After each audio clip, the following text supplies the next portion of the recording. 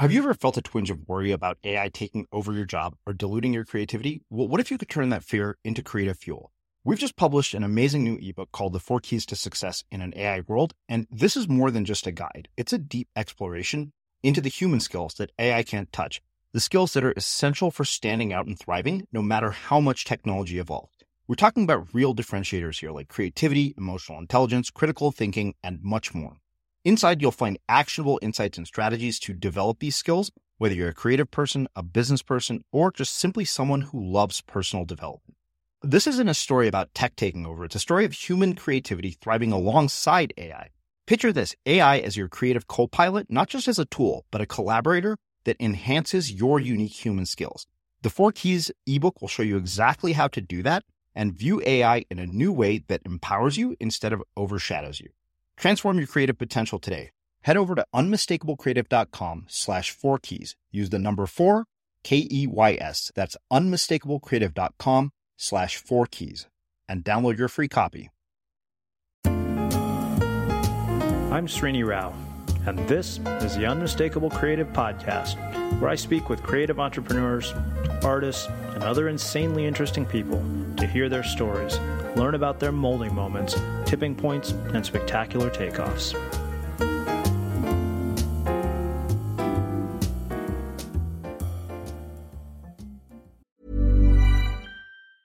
I'm Sandra, and I'm just the professional your small business was looking for. But you didn't hire me because you didn't use LinkedIn Jobs. LinkedIn has professionals you can't find anywhere else, including those who aren't actively looking for a new job, but might be open to the perfect role, like me. In a given month, over 70% of LinkedIn users don't visit other leading job sites. So if you're not looking on LinkedIn, you'll miss out on great candidates like Sandra. Start hiring professionals like a professional. Post your free job on linkedin.com/people today. There's never been a faster or easier way to start your weight loss journey than with PlushCare. PlushCare accepts most insurance plans and gives you online access to board-certified physicians who can prescribe FDA-approved weight loss medications like Wegovy and Zepbound for those who qualify. Take charge of your health and speak with a board-certified physician about a weight loss plan that's right for you. Get started today at plushcare.com/weight loss. That's plushcare.com/weight loss. plushcare.com/weight loss. There's never been a faster or easier way to start your weight loss journey than with PlushCare. PlushCare accepts most insurance plans and gives you online access to board-certified physicians who can prescribe FDA-approved weight loss medications like Wegovy and Zepbound for those who qualify.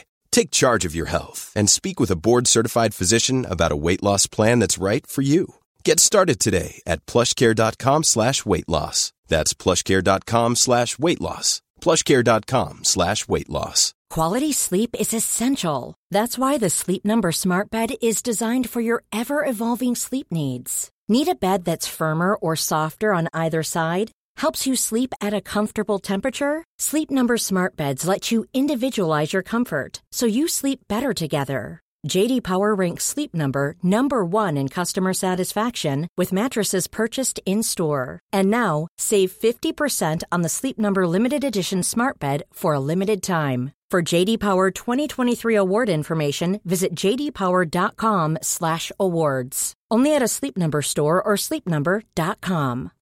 Since 2013, Bombas has donated over 100 million socks, underwear, and T-shirts to those facing homelessness. If we counted those on air, this ad would last over 1,157 days. But if we counted the time it takes to make a donation possible, it would take just a few clicks. Because every time you make a purchase, Bombas donates an item to someone who needs it. Go to bombas.com/ACAST and use code ACAST for 20% off your first purchase. That's bombas.com/ACAST, code ACAST. As creators, we're always on the move. Whether it's a live podcast event, a pop-up shop, or a workshop, we're constantly interacting with community, and that's where Tap to Pay on iPhone and Stripe comes in. Imagine this. You're at a live event, a listener loves your merch, or a participant wants to sign up for your course on the spot. With Tap to Pay on iPhone and Stripe, you can accept their payments right there and then, right from your iPhone, so there's no extra hardware or no delays. Total game changer. It's not just for creators. Any business owner can do this. It's about making transactions smoother and much more personal, growing your business in your way. We've been using Stripe for our products and courses for a long time, and now with Tap to Pay on iPhone, you can take your business to the next level too. So visit stripe.com/tapiphone to learn more. Remember, folks, with Tap to Pay on iPhone and Stripe, your business is always at your fingertips. Sunni, welcome to the Unmistakable Creative. Thanks for taking the time to join us. Oh, an unmistakable thank you to you. Well, so, I came across you by way of a few different things. At first, I saw this TED Talk that you did on doodling, and so naturally I was very curious because, you've seen all the artwork on our site, so somehow that led me to you. And I thought, okay, this would make for a fascinating interview, and conveniently you also had a book coming out called The Doodle Revolution, or The Info Doodle Revolution, and luckily I got my hands on a copy of it. And I became more and more intrigued by how you ended up making a career out of something so random. So tell us a bit about yourself, your story, your background, and how that has led you to doing the work that you're doing today. So this is the 25-minute question because, well, I'll try to keep it interesting. I don't know what the backgrounds of most of your guests are. I'm sure there's a diverse set of backgrounds. But my background began on a dirt road in East Texas in really suboptimal circumstances. And so the weird blessing of coming from a place that's sort of resource deprived in a variety of ways is, of course, that you become wildly creative, and or you succumb to the deprivation and you just get married when you're 12 and it's just terrible. So that's like the fires that forged who I am were challenging. And I think that's important to note because I don't take complete credit for the work that I have done because I know that it was based on a lot of conditions that I was exposed to early on. And so take a kid many American kids actually, and many kids around the world in a circumstance that's not optimal, but they're bright and they are curious and they read like a maniac and they are very capable of navigating conversations with other people. So you get it's sort of like a ladder out, right? So I built my own ladder from certain circumstances, but the way that I ended up in this weird space, which is about like being an expert doodler or a professional doodler, was really about following my nose. Like I was very open and curious, and I always cast my net out. I tell people a lot, like if you don't know what you're good at or you don't know what you're passionate about, then keep casting your net. Because eventually something will come up that makes perfect sense to you, Mm-hmm. So that's like the metaphorical, abbreviated version. Mm-hmm. Well, I want to get into the much more in-depth version, obviously. Cool. A lot of things. The first question that comes from me is this whole, it's around this idea of building your own ladder out. And I've asked a lot of people this question about sort of this thing that we have in childhood. I don't know whether you call it curiosity or childlike wonder or imagination or whatever it is. And somehow I feel that by the time we've become adults, we lose that. That capacity to build our own ladder out of the hell we've created or the hell we're trying to escape. And I'm really curious how you get back in touch with it or what your thoughts are around that. Ooh, that's a really interesting question. There was something you said on your website actually about it was about the box of crayons or something. It was like a quote. I can't quote you because you're here, and that's just intimidating. But I wouldn't want to get your quote wrong. But it was something to the effect of, my box of crayons shrunk to one. Oh no, it was coloring inside the lines. Mm-hmm. You were like, first we color inside the lines, and then later we don't color at all, right? So I think that is an interesting conundrum that is faced by adults. And I do touch on a lot of that in the book because the book is about reawakening that potential, that native, what I believe is native capacity for humans. Mm-hmm. But, that's a very, like I have, I don't know, about 8 different tracks I could take in response to that question. That's why I'm like rambling. But I think that I did get trained in creative problem solving. So like when you're faced with a variety of problems, you only have a few options flee, fight, or freeze, generally speaking. And so mine was fight. Mine was like, and I didn't mean fight like, punch people. I meant fight like figure it out, solve a problem, build something, make a bridge, connect with other people. It was very MacGyver, very much a MacGyver response to the circumstances. So I think when you're trained early on to be like MacGyver, then you get a lot of faith and confidence in your ability to do that, which then can later translate into adult work. But that said, if you were an adult who did cultivate MacGyver type skills, meaning creative problem solving, and you find yourself in an environment that does not nourish that part of you, then I don't think that it kills it. I think it kind of moves it into a stagnant, sort of dormant space. And that can be very sad. Like from my point of view, that's a very sad space.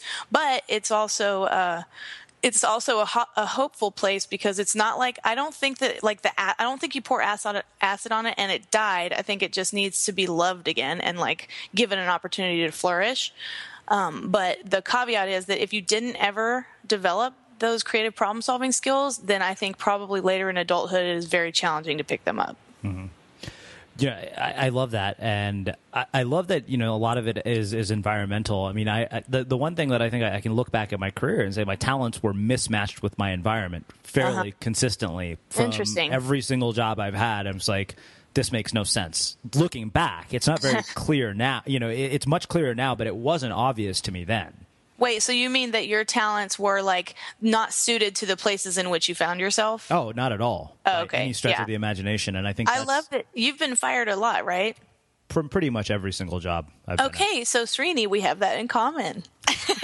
I've been fired like 11 times. Okay, so this is, now I want to get into the better part of your story itself. I mean, I want to talk about your childhood and growing up, and you mentioned this sort of MacGyver-like childhood, but I want to get into a lot more depth. I mean, talk to me about, what kind of a life did you have that kind of led to, okay, I mean, you talked about being very resource deprived, but to get from there to InfoDoodle is quite, regardless of whatever your path is, the path has to be fairly interesting, because I like to say that you probably took the scenic route through life to get to where you're at. Completely. So let's talk about the places that you stopped along the way. Oh, okay. Yeah. So I might refer to my life as like punctuated equilibriums. Like I would like, sort of meander and, get fired and then be like, oh shit, I got to do something else, or I would quit. I mean, a lot of times I quit because I was like, this is deeply unsatisfying, but, I certainly have, I have like meanders coupled with like totally landing in the right place, Mm-hmm. But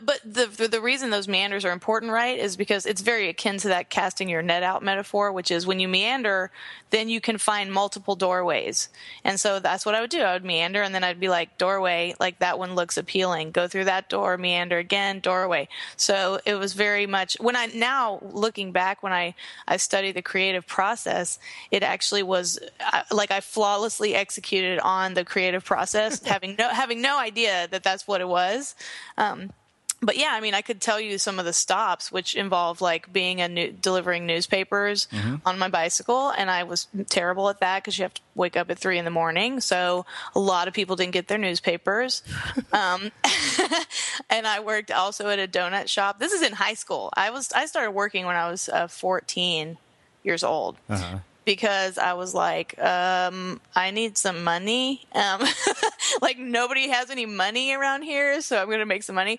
And also it just seemed like I wanted to get skills, in apparently donut making as soon as possible. So I worked at a donut shop and I worked at a variety of restaurants, many of which I got fired from. And I worked at if you fast forward, I mean, I've probably had 40 jobs, and I'm not even in the generation of kids that, like by now, if you're 25, you'll have like 19 jobs before, like I was doing that prior to, before it was cool. Yeah. Before I got fired before it was cool. Yeah. But there were like, I'm remembering them. Like I worked at a teachers union one time. I worked at the California State Bar evaluating the moral integrity of attorneys. I mean, there are not many things I have not tried, honestly, other than like fire dancing and, stuff like that. Oh, there's still time. Yeah, I know. I lament that I haven't done performance art because I think that would be really fun to do. Yeah. But on one of those doorways, like, and eventually when I open door, meander, eventually one of those doors was not only like really good for me, it was actually sort of the door to something I could commit to for a very long time, which was awesome to find, and which happened to be doodling, but I have doodling applied in a variety of different kind of surprising settings. So it's not just like, oh, guess what? I learned how to make scribbles. It was more about applied visual thinking, and that I can get behind and really care about. So that was the door that I found. Thank God.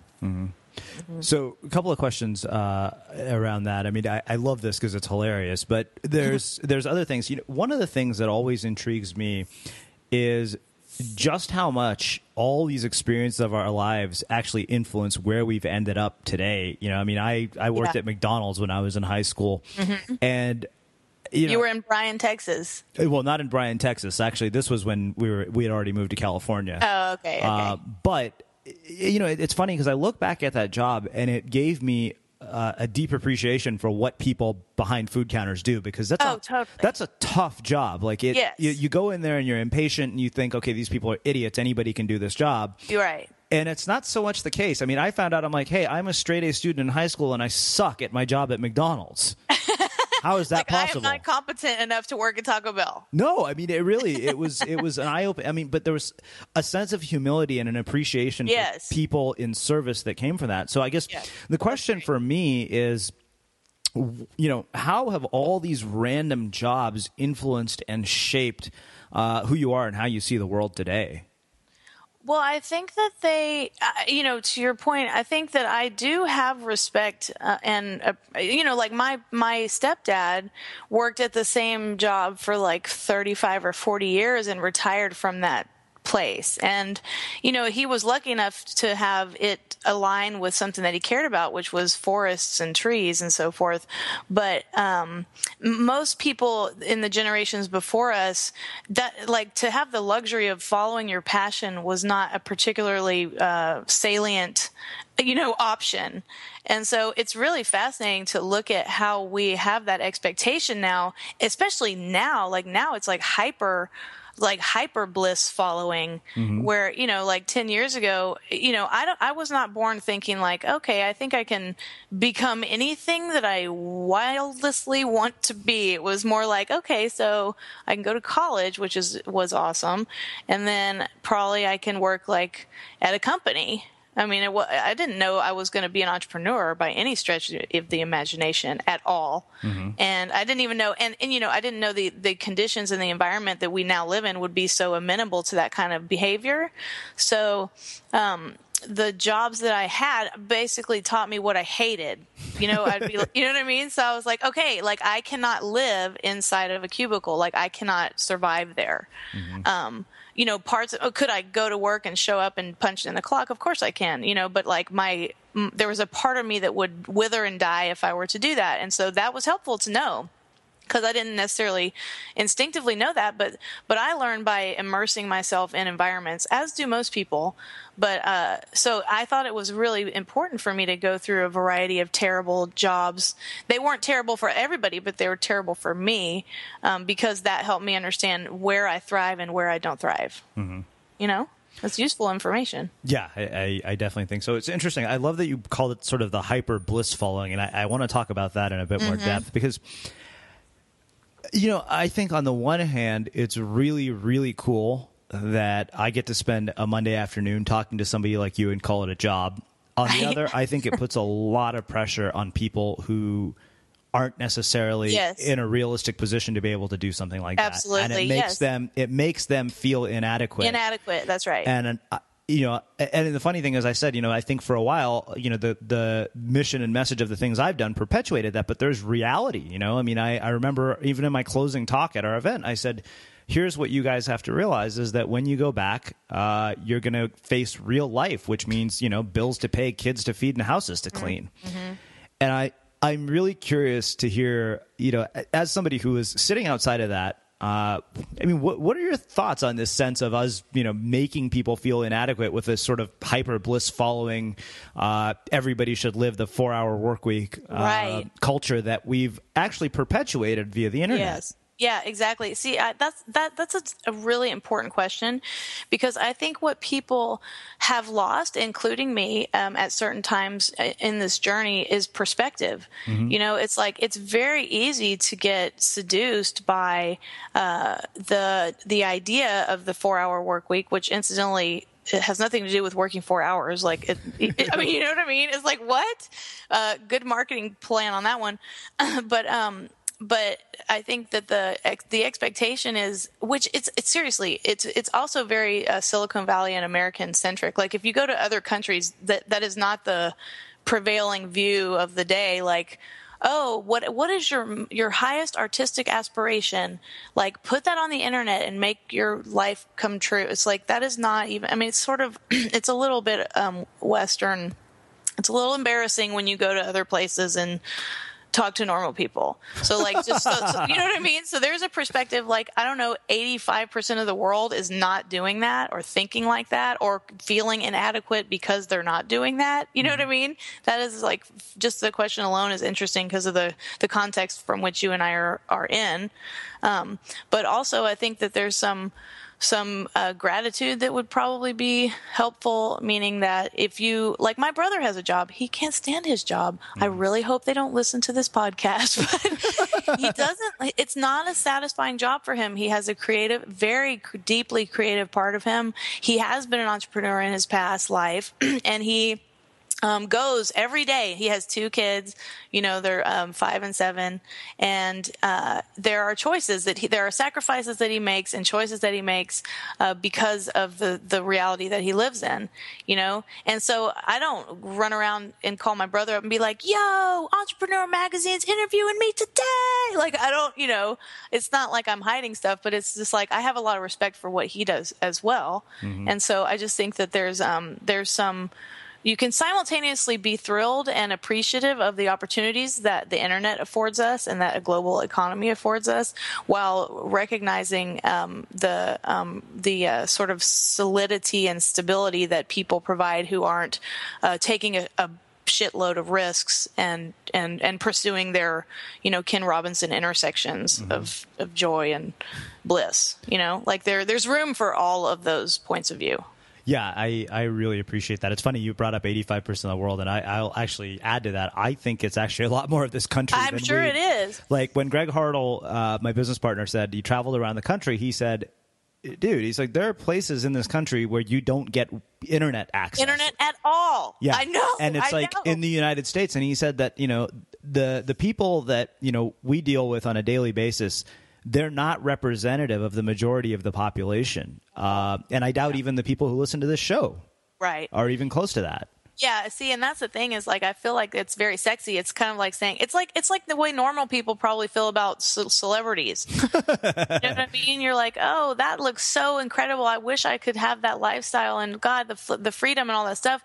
But there's not a lot of conversation about the downsides of entrepreneurism or the challenges of trying to stay on the cutting edge of technology and the sort of in like how your identity can change when you take on a public persona. I mean, there's a lot of shadow sides to it that aren't really talked about. And I mean, it's like if I'm in an interview about entrepreneurism and I bring it up, it's not people's favorite thing that I bring up. Like they want the conversation to be about sexy, fun, And I'm like, well, I wanted to talk about the reality, which includes that and also has some serious challenges. Hello, Well, on that note, you know what I'm going to ask you next then, don't you? What?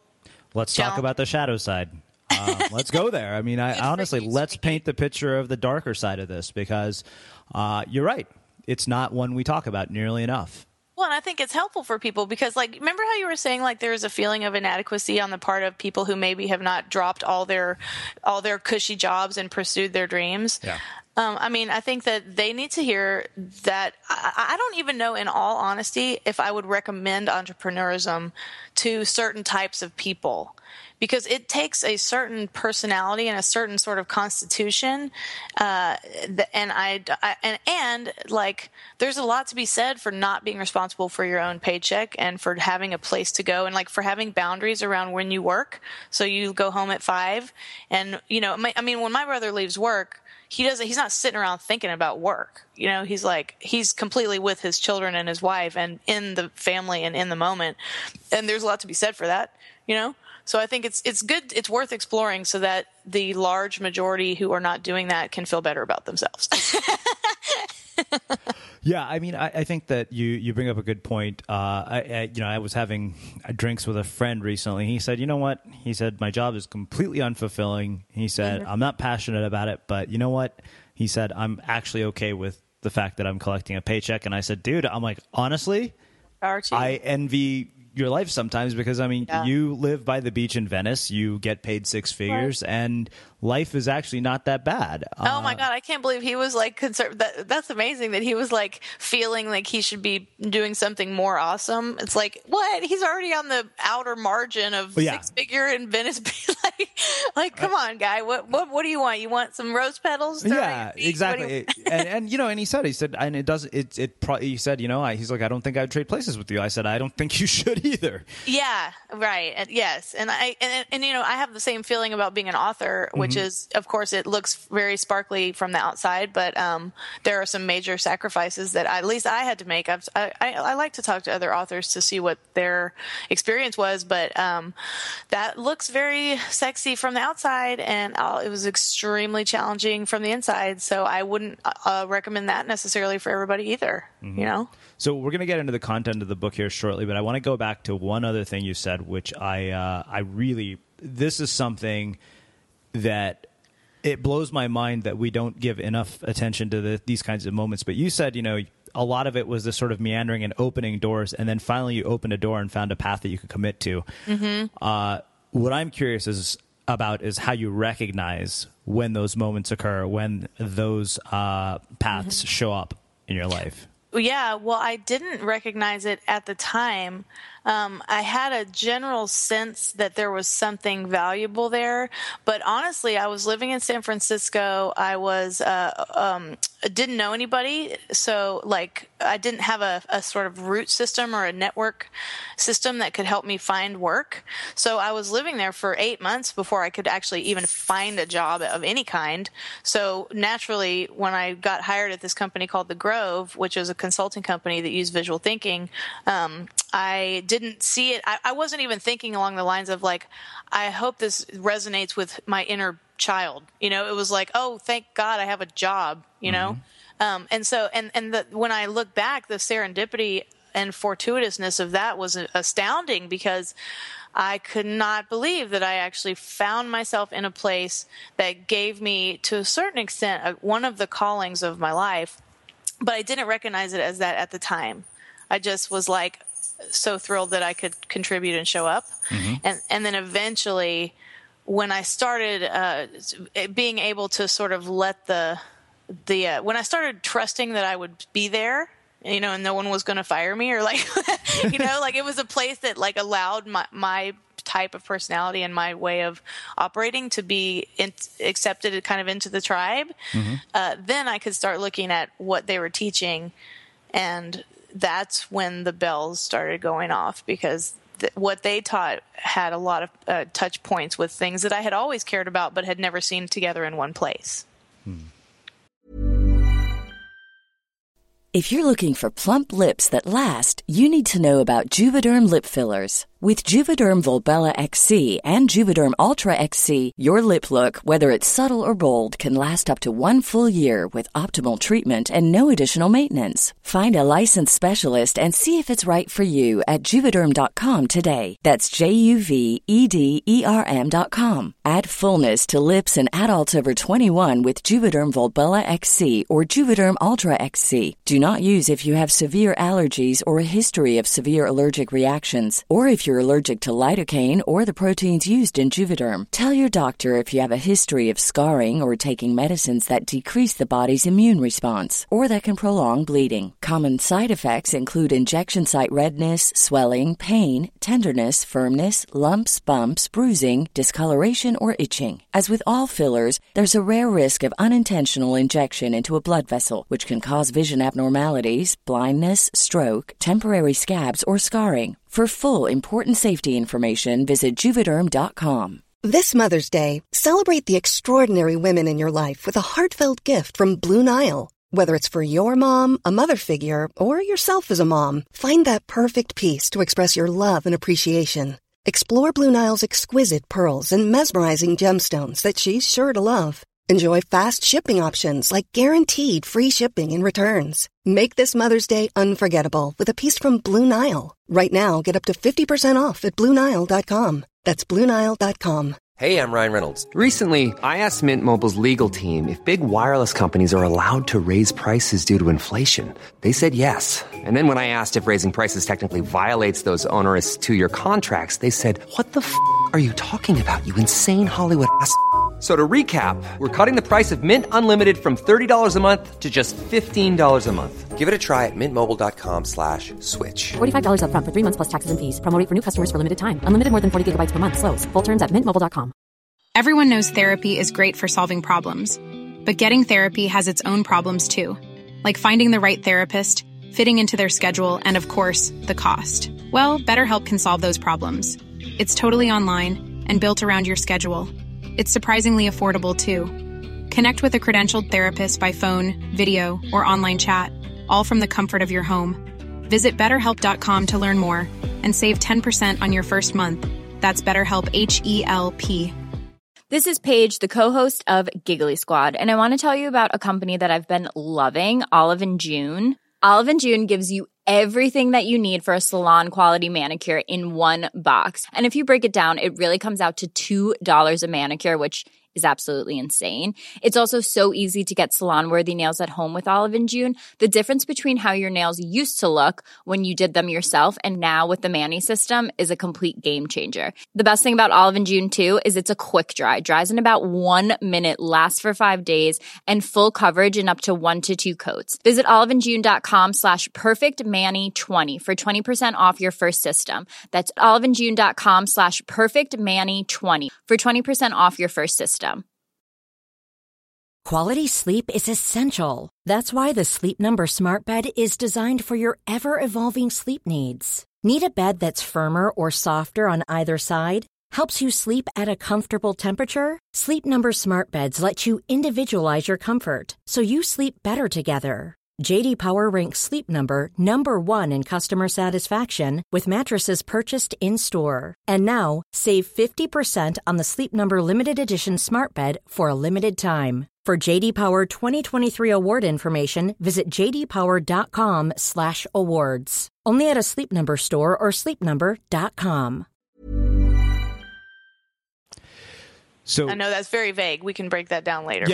We'll definitely break it down. But there's one other thing you said in there that I want to go into is that moment of recognizing that, hey, I'm not going to be fired. I'm actually here to be able to do this thing, which it looks like my life's calling is about to happen. Mm-hmm. That, I mean, to me, that seems like a leap of faith almost with the track record that you've had, because I know that it's funny, and I'm not saying that as an insult. I'm saying personally, like if I went into a situation, I'd be literally thinking, okay, I've probably got about 60 days. I better, abuse the privileges of working here while I can. I should get as much free stationery as I can. Make as many long-distance phone calls as possible. Yeah, exactly. So making that leap of faith, I'm very curious, what did that look like and what brought it about? And, for people who may find themselves in a situation where they're having trouble either maintaining, faith in the potential of a calling.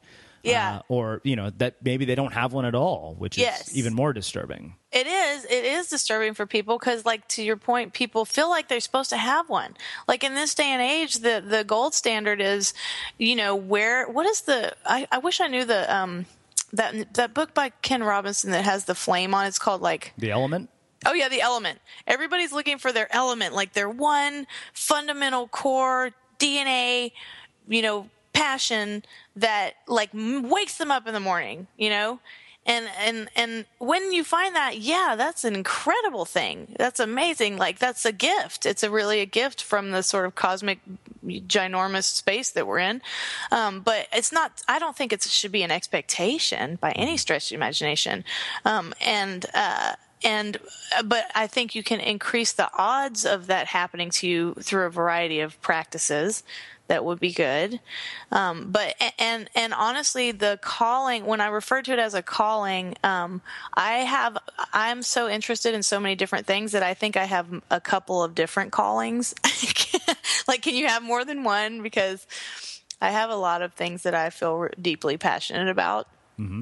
And so that may be also hopeful for people in the sense that it's not like, it's kind of like saying there's not one soulmate for people. There's actually a host of different people who could be a perfectly suitable partner if you give yourself the chance to intersect with enough of them, you know? Yeah. So if you're at a job that is not showing you something you're passionate about, there's other jobs that will. It's not like it's the end of the road.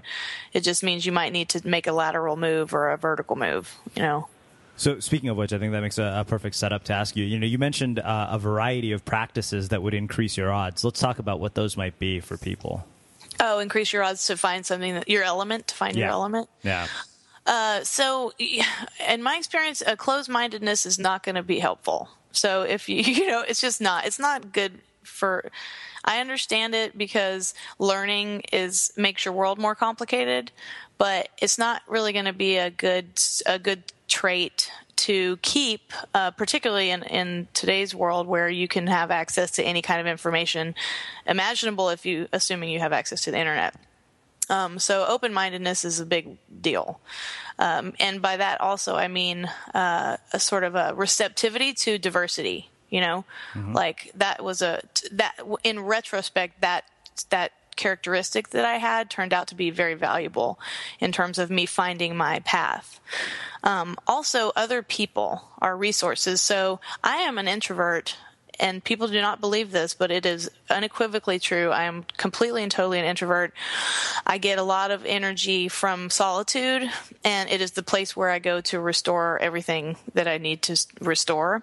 But other people are essential to finding something that resonates for your life. Like if you imagine the world as like an interconnected web of incredible energy.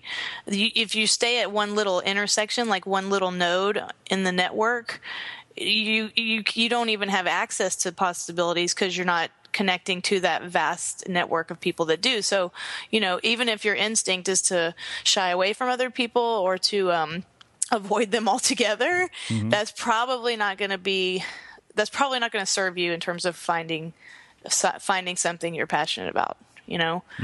So think of other people as resources. And then also risk-taking. Like, I understand that it's not easy to take risks because there's a host of reasons why taking risks is a terrible idea. But you can't really find something that lights you up without taking some risks. I mean, you know, if you're one of the few lucky people who happens to be maybe born into a family of actors, so you're like, you know what I mean? So you're like, great, like that's my passion, and luckily my parents are actors, then God bless you, you know? But if you know, your dad's an accountant and your mom's a teacher and your dream is to be an actor, then you're going to have to take some risks. I mean, that's just part of the deal. So there's a level of comfort that needs to be cultivated with respect to risk-taking that's probably going to help you also. Yeah, I'd completely agree with that. I mean, I think that's probably one of those fundamental things that it's weird. You know, I was thinking about this yesterday. I said the thing that people I think fear often is when they start, they might not be that good. And I'm kind of like, it's not a might. It's pretty much a guarantee that you won't be that good. And if you thought you would be, what the hell? Yeah, and the thing is that this is the question. The reason I brought this up is it's a question that always comes up for me. With me from a lot of people is how do you start? Yeah, and I think what they're really asking is how do I guarantee that it's not going to suck? Because what it is fear that's keeping them from starting. I said, and that's why I've never understood this inability to start. And I realized, I said, you know what? The difference between you is that, and people who did start, is people who did start knew it was going to suck, but they started anyways, and they just worked on making it better. Well, right, and also, I mean, my heart kind of goes out to people that that are non-starters because they're afraid, because that's a real tough position to be in, and I think it sort of relates to confidence and a feeling of self-worth on some level. Mm-hmm. So it's kind of like if you feel like if you have never been rewarded in your life for taking a risk when you know in your young developmental life for taking a risk, then you're probably not going to. And or if there was no one to sort of encourage you, meaning that if you fall off your bicycle, there's a person there to dust you off and say, you know, like, nice work, try it again, then that's also an experience that some people don't have. And that can be a sizable obstacle to taking a risk, because for some people there's no light at the end of the tunnel. You know what I mean? Mm-hmm. And then there's also, of course, perfectionists who have this idea that the first thing you make is going to be great. And I'm chuckling because I completely understand that point of view, because I'm right now seeking to start a different venture, and I'm having to remember beginner's mind, like that place where you're like, I know nothing, I need to know nothing, I just need to take a step. And it's not a comfortable place to be. For some people it's fun, like maybe for you that's really fun because you're like, what's going to happen? You know, like, oh, it's the discovery, you know? Mm-hmm. But it's understandable to me that a lot of people are non-starters, because people think it reflects on them personally if the first thing they make is not awesome. Yeah.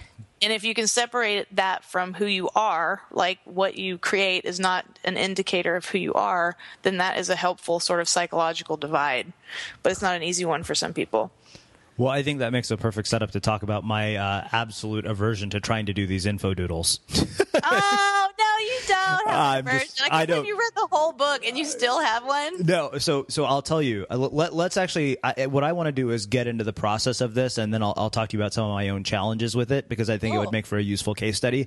Right. But let's talk about the info doodling process and kind of what it is and everything, because, you know, I know you gave this amazing TED talk about it, which I got to see, and that's kind of how I found you. But, you know, for our listeners who are not really familiar with this entire concept, you know, bring us up to speed.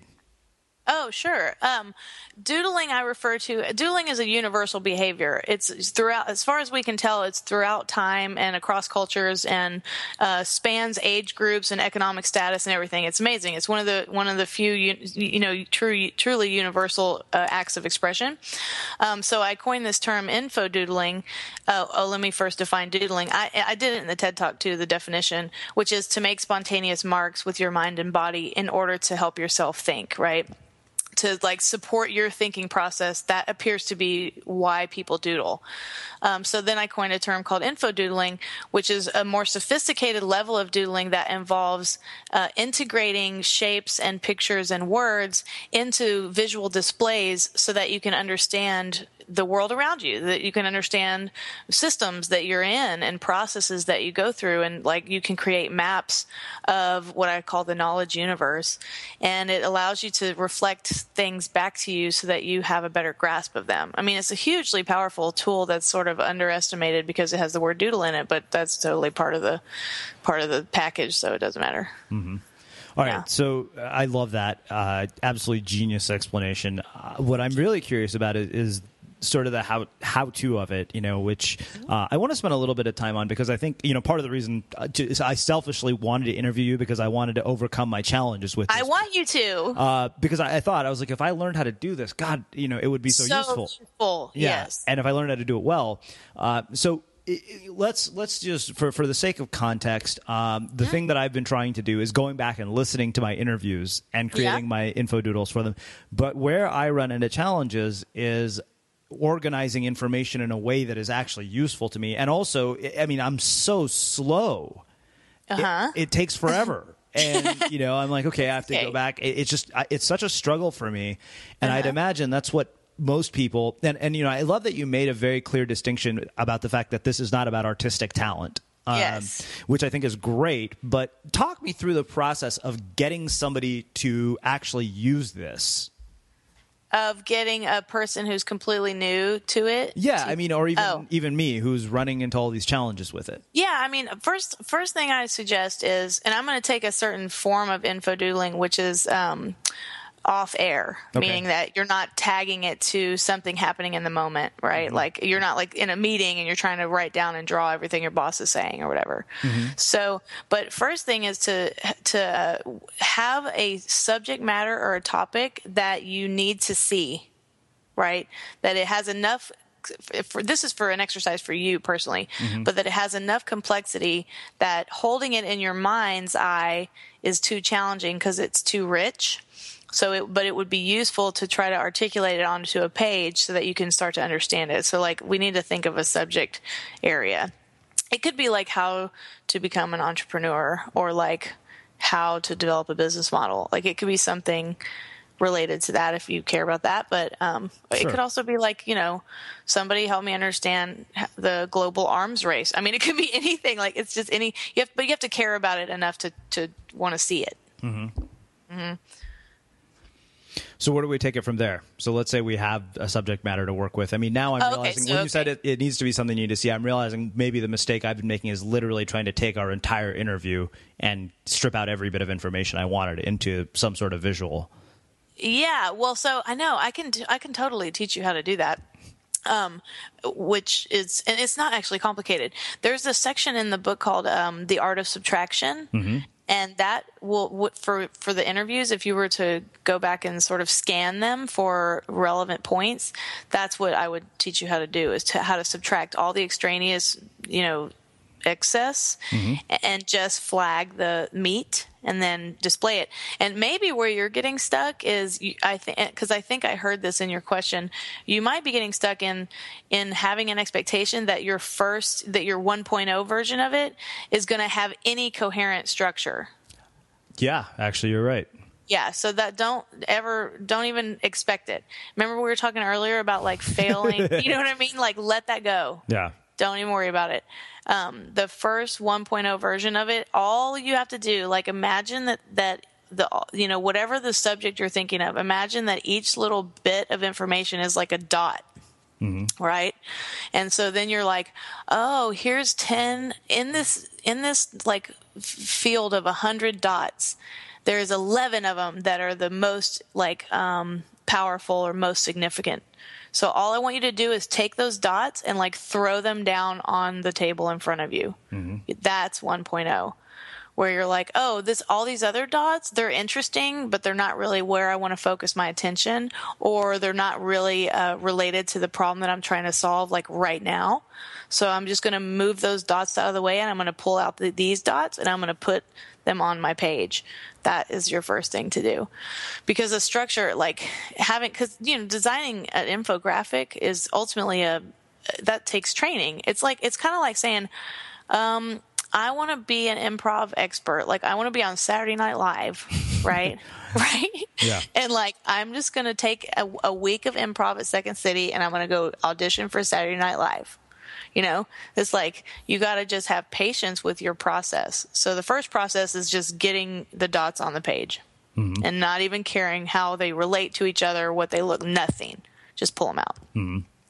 And then you draw and this is the beautiful part about this work. And it's one that is invisible to outsiders, so they don't recognize it, but it's the most powerful piece, which is the process of crafting it. So like once you have your dots, you start moving them around. And this is metaphors for like drawing, right?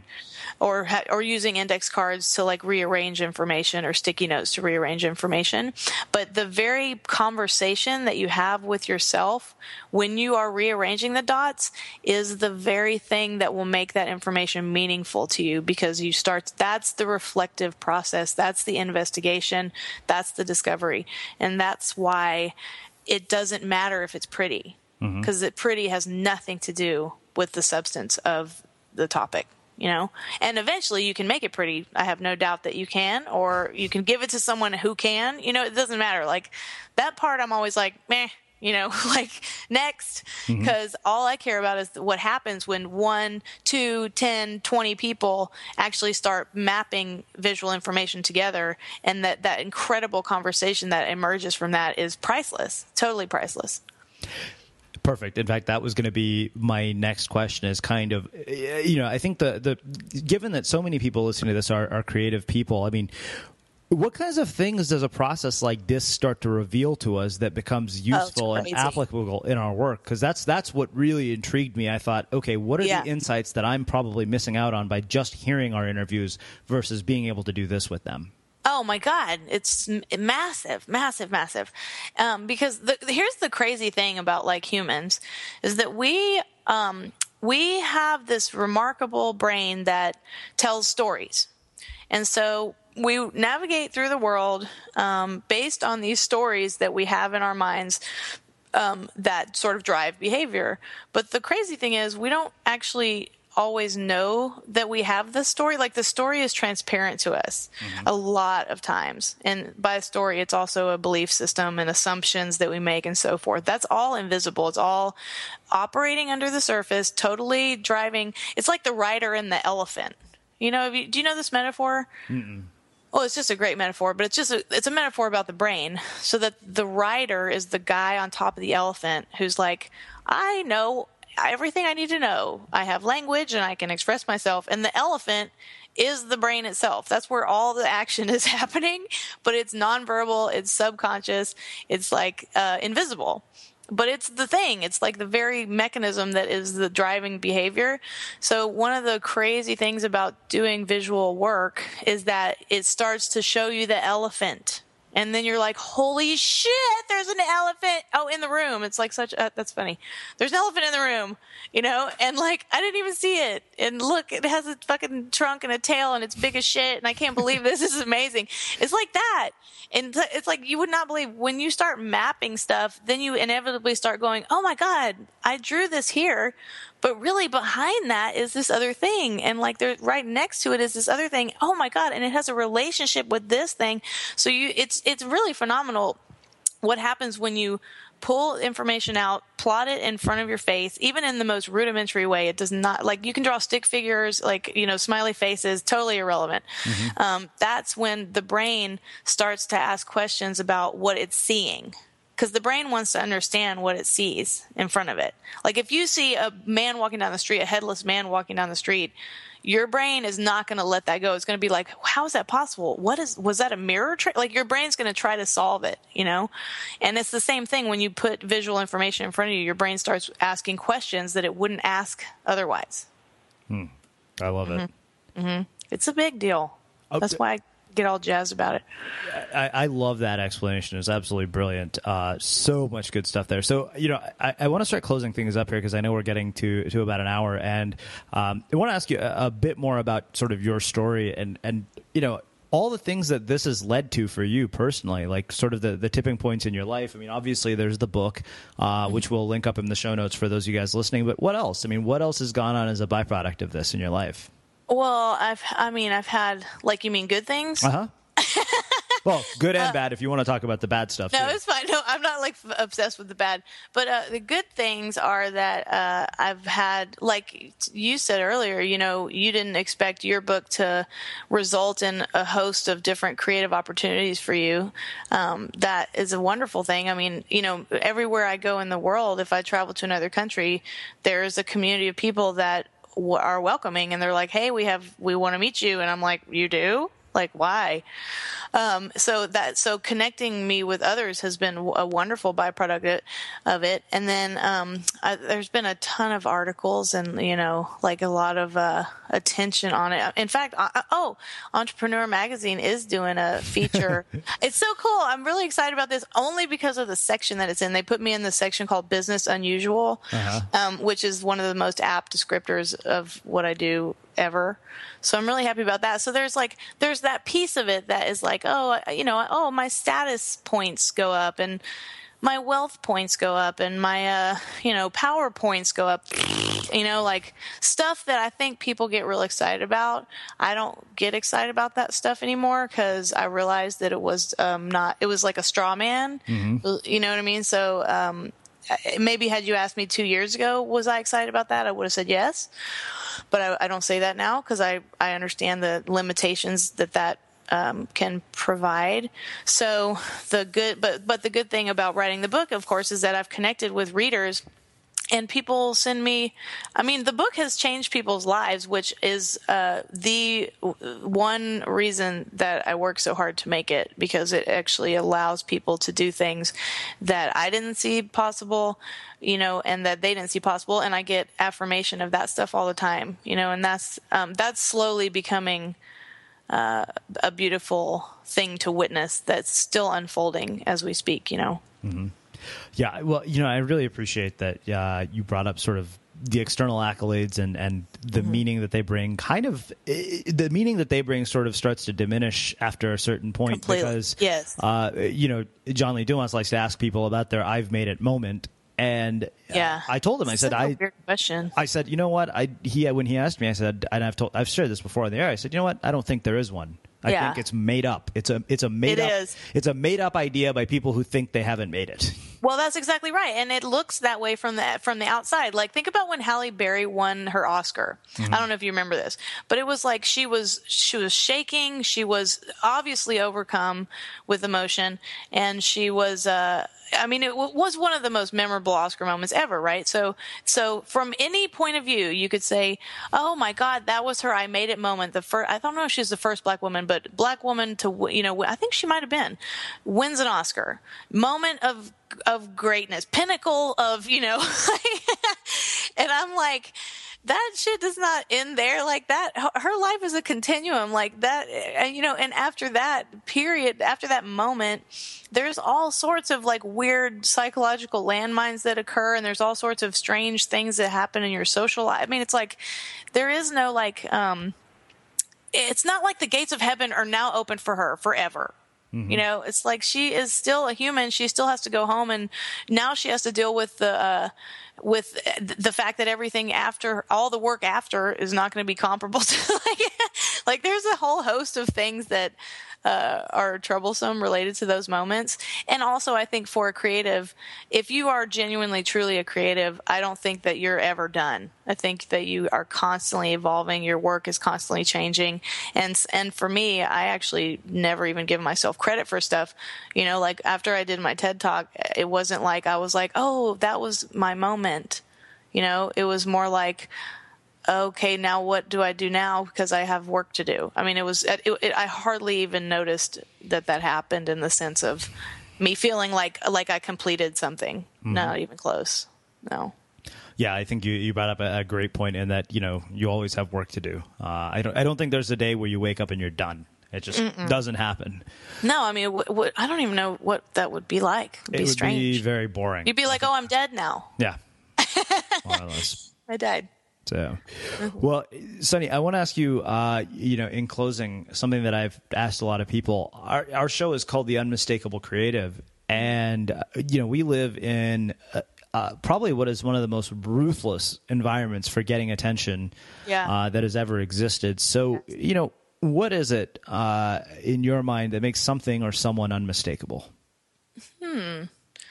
What I look for in other creatives is longevity.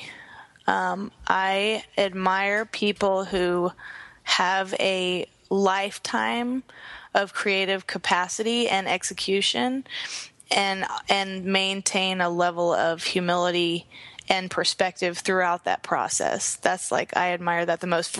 It's actually pretty rare. So if I were to find that in the world, and when I do find that in the world, for me it's unmistakable because it's like a diamond in the rough. Mm-hmm. I love that you brought up longevity. I think it's actually a very fitting end to our conversation because in the world we live in today, it's really easy to start. Mm-hmm. Yes. Not so easy to stick with it. That's right. Maintenance and sustainability it can be very elusive, particularly after you've been in the game for a long time. Mm-hmm. Mm-hmm. So I admire it if I find it. Well, this has been really, really awesome, as I expected it would be. And I can't thank you enough for taking the time to join us and share some of your insights with our listeners here at the Unmistakable Creative. My pleasure. Your questions are awesome. Thanks. And for those of you guys listening, we'll wrap the show with that. You've been listening to the Unmistakable Creative Podcast. Visit our website at unmistakablecreative.com and get access to over 400 interviews in our archives.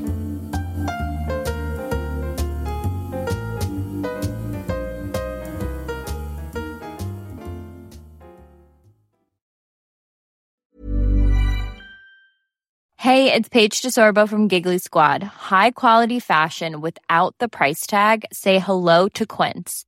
I'm snagging high-end essentials like cozy cashmere sweaters, sleek leather jackets, fine jewelry, and so much more. With Quince being 50 to 80% less than similar brands. And they partner with factories that prioritize safe, ethical, and responsible manufacturing. I love that. Luxury quality within reach. Go to quince.com/style to get free shipping and 365-day returns on your next order. Quince.com/style. Even when we're on a budget, we still deserve nice things. Quince is a place to scoop up stunning high-end goods for 50 to 80% less than similar brands. They have buttery soft cashmere sweaters starting at $50, luxurious Italian leather bags, and so much more. Plus, Quince only works with factories that use safe, ethical, and responsible manufacturing. Get the high-end goods you'll love without the high price tag with Quince.